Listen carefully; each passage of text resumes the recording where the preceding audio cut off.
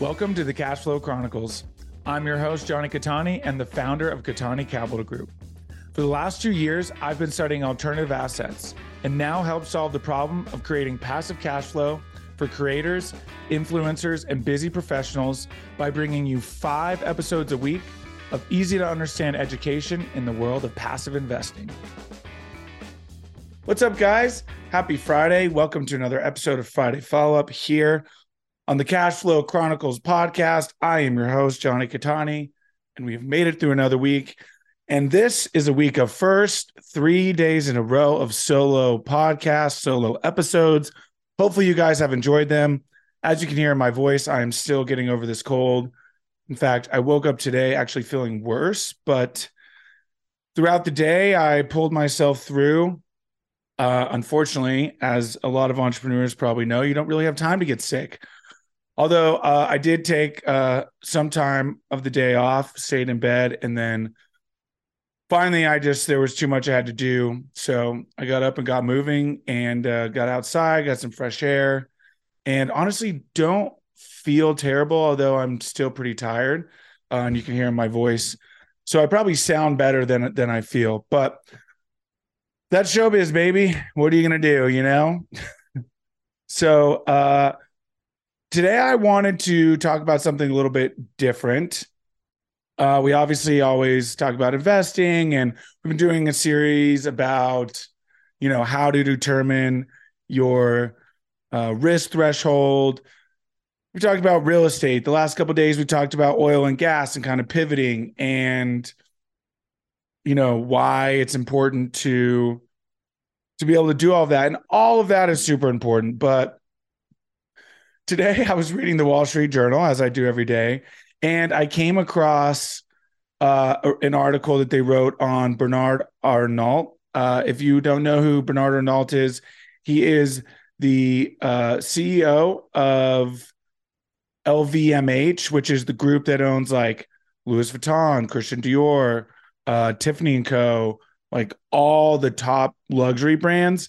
He's the CEO now. As of last fall, is now the richest man in the world, somewhere around like I believe about, just like a casual, I think it's about 208 billion, somewhere in there, nothing too crazy.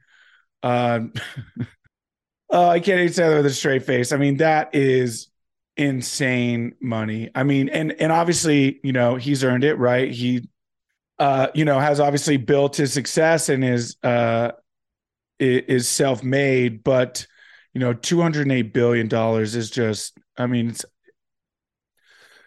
that's just so much money for any one family to have, right? It goes beyond like FU money. Like $100 million is like FU money. This is like, I mean, to be the richest man in the world, just crazy, right? And then the problems that you have are so different, right? I mean, you're talking like people know who you are to where you need to have like private security, and people can't really know where you're going all of the time, unless it's like sort of your top executives and you're going to a meeting. You're very secretive because not just anybody can and should know. And if they do, it can be dangerous to you and your family, and just a whole other level of first world problems, right? And the article is written about how he's trying to determine who the successor of his empire is going to be, and how he still is yet to put anyone in place. And, he's 74 years old. And so, it's kind of getting to that point where it's like, he's either going to, die the CEO and his successor is going to be named after he dies, or he's going to announce it before he passes. And not to say that he's, doesn't still have another 20 years of life left to live, but, 74, you're probably, I would imagine, I obviously he loves what he does, but I would imagine you're getting close to the point where you want to retire, you want to be done, at least in some capacity. Now, certainly he's put people in place, right? He's got CEOs of each individual brand is still its own company.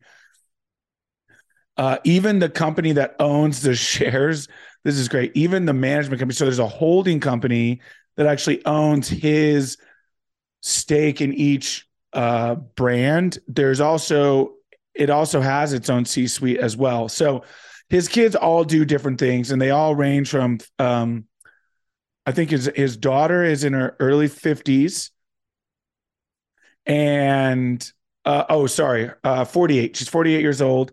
Delphine is her name, and she is the CEO of Christian Dior. Just got named CEO of Christian Dior, and then all the way down to his youngest, Frederic, is 28, and he runs Tag Heuer watch brand. So yes, he owns Tag Heuer as well. All the top name brands are in that group. Excuse me. He does have a 24-year-old son, Jean. He is a director of marketing and development at Louis Vuitton.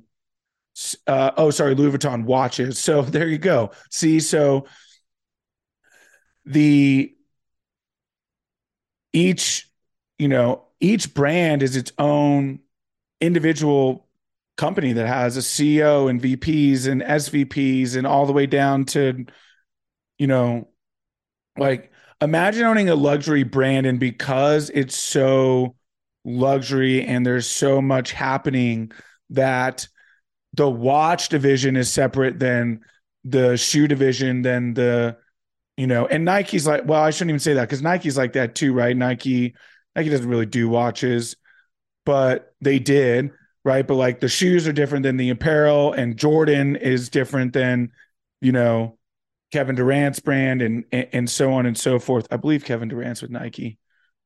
So anyway, what I'm getting at is he's really been able to put his kids in positions that really fit them, and he's groomed them since they were young kids. They all had to go to engineering schools. He's groomed them in mathematics, has been a big focus for him.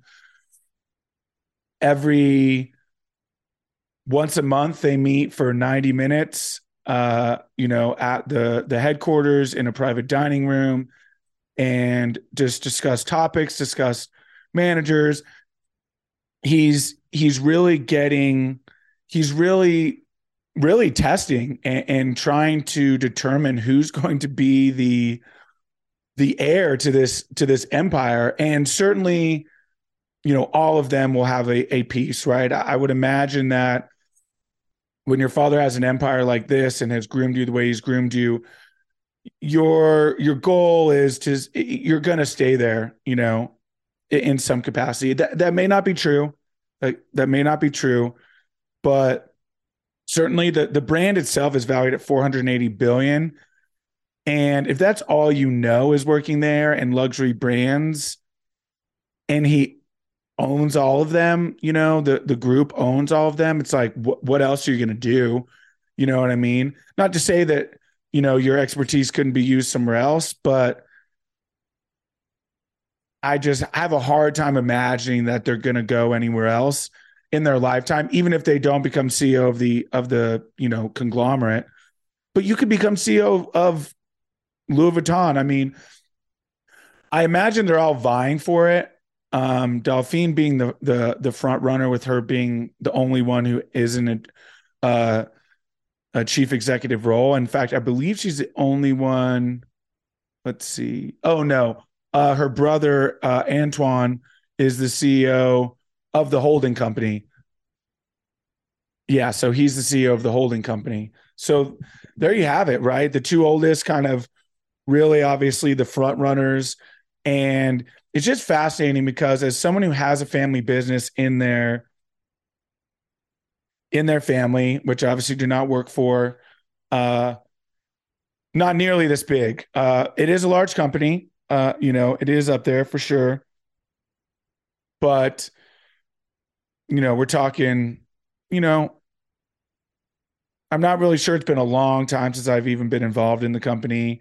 I only talked to my uncle, who's the president, but, you know, it's probably somewhere.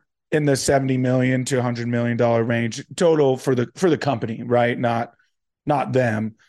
And, and my uncle's even made comments about like, oh, why don't, you know, I'm surprised that you haven't wanted to get involved. But the thing is when you look at a family dichotomy like the Arnault family, is he's been grooming them, right? And preparing them. None of us were groomed or prepared. It was just kind of, if you guys want to, you can. If you don't want to, that's fine too, right? And which is totally fine. And in my family and business did not mix because it was only one business. Whereas here, there's so many brands and so many different businesses and so many different roles that you truly can spread your children out and spread your family out to where each person can feel that they're feel like and actually fill a a decision-making role and still be contributing. Whereas, a smaller company is not really going to, have that many positions that truly have that.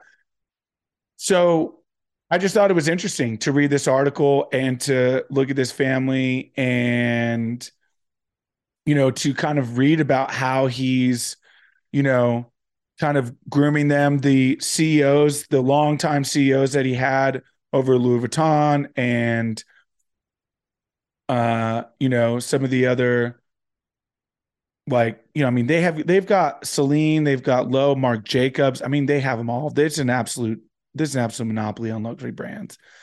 And the kids, a lot of the executives have been at these companies for a long time, as a lot of executives are.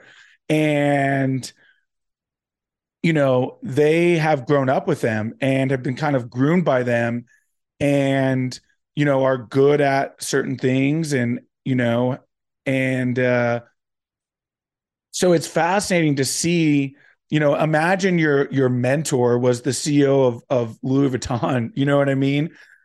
That's a very, that's very different, right?